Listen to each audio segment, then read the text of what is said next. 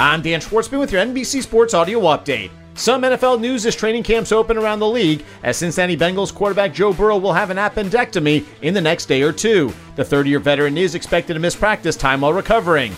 Meanwhile, the Seattle Seahawks releasing running back Chris Carson with a failed physical designation. Carson is still recovering from a neck injury that ended his season after just 4 games last year, but is hoping to resume his career at some point. 10-year veteran offensive tackle Riley Reiff has agreed to a 1-year deal that could be worth as much as $12.5 million with the Chicago Bears. The 2012 first-round draft pick of the Detroit Lions will be playing for his 4th team after stops in Minnesota and Cincinnati. Full slate of games on the Major League Baseball schedule with 6 matchups featuring both teams with 500 better records as the New York Yankees open up a Subway Series at the New York Mets, the Atlanta Braves are at the Philadelphia Phillies, the Baltimore Orioles are home for the Tampa Bay Rays, the St. Louis Cardinals are visiting the Toronto Blue Jays, the Boston Red Sox are hosting the Cleveland Guardians, while the Milwaukee Brewers welcome in the Minnesota Twins. The New York Yankees have placed slugger Giancarlo Stanton on the 10-day injured list with left Achilles tendonitis. The All-Star who sat out the last 2 games of the Yankees' last series against the Orioles is tied for 3rd in the American League in home runs with 24, while also driving in 61 runs so far this season.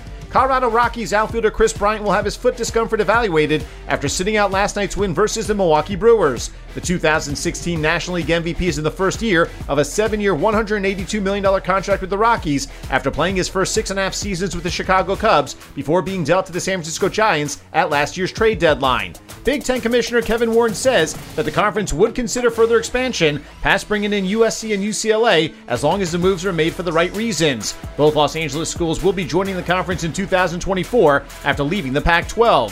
1 game on the WNBA schedule today with the 2 teams with the best records in the league going head-to-head as the 12-8 Las Vegas Aces are on the road at the 21-7 Chicago Sky. Both teams have already clinched playoff berths. With just 9 games remaining in the regular season, Los Angeles Sparks center Liz Cambage has left the team in the midst of her first year in LA. The 4-time WNBA All-Star averaged 13 points and close to 6.5 rebounds per game in 25 games this season for the Sparks. Cambage leaving Los Angeles is the 2nd high-profile player to divorce their team this season after Tina Charles abruptly left the Phoenix Mercury mid-season.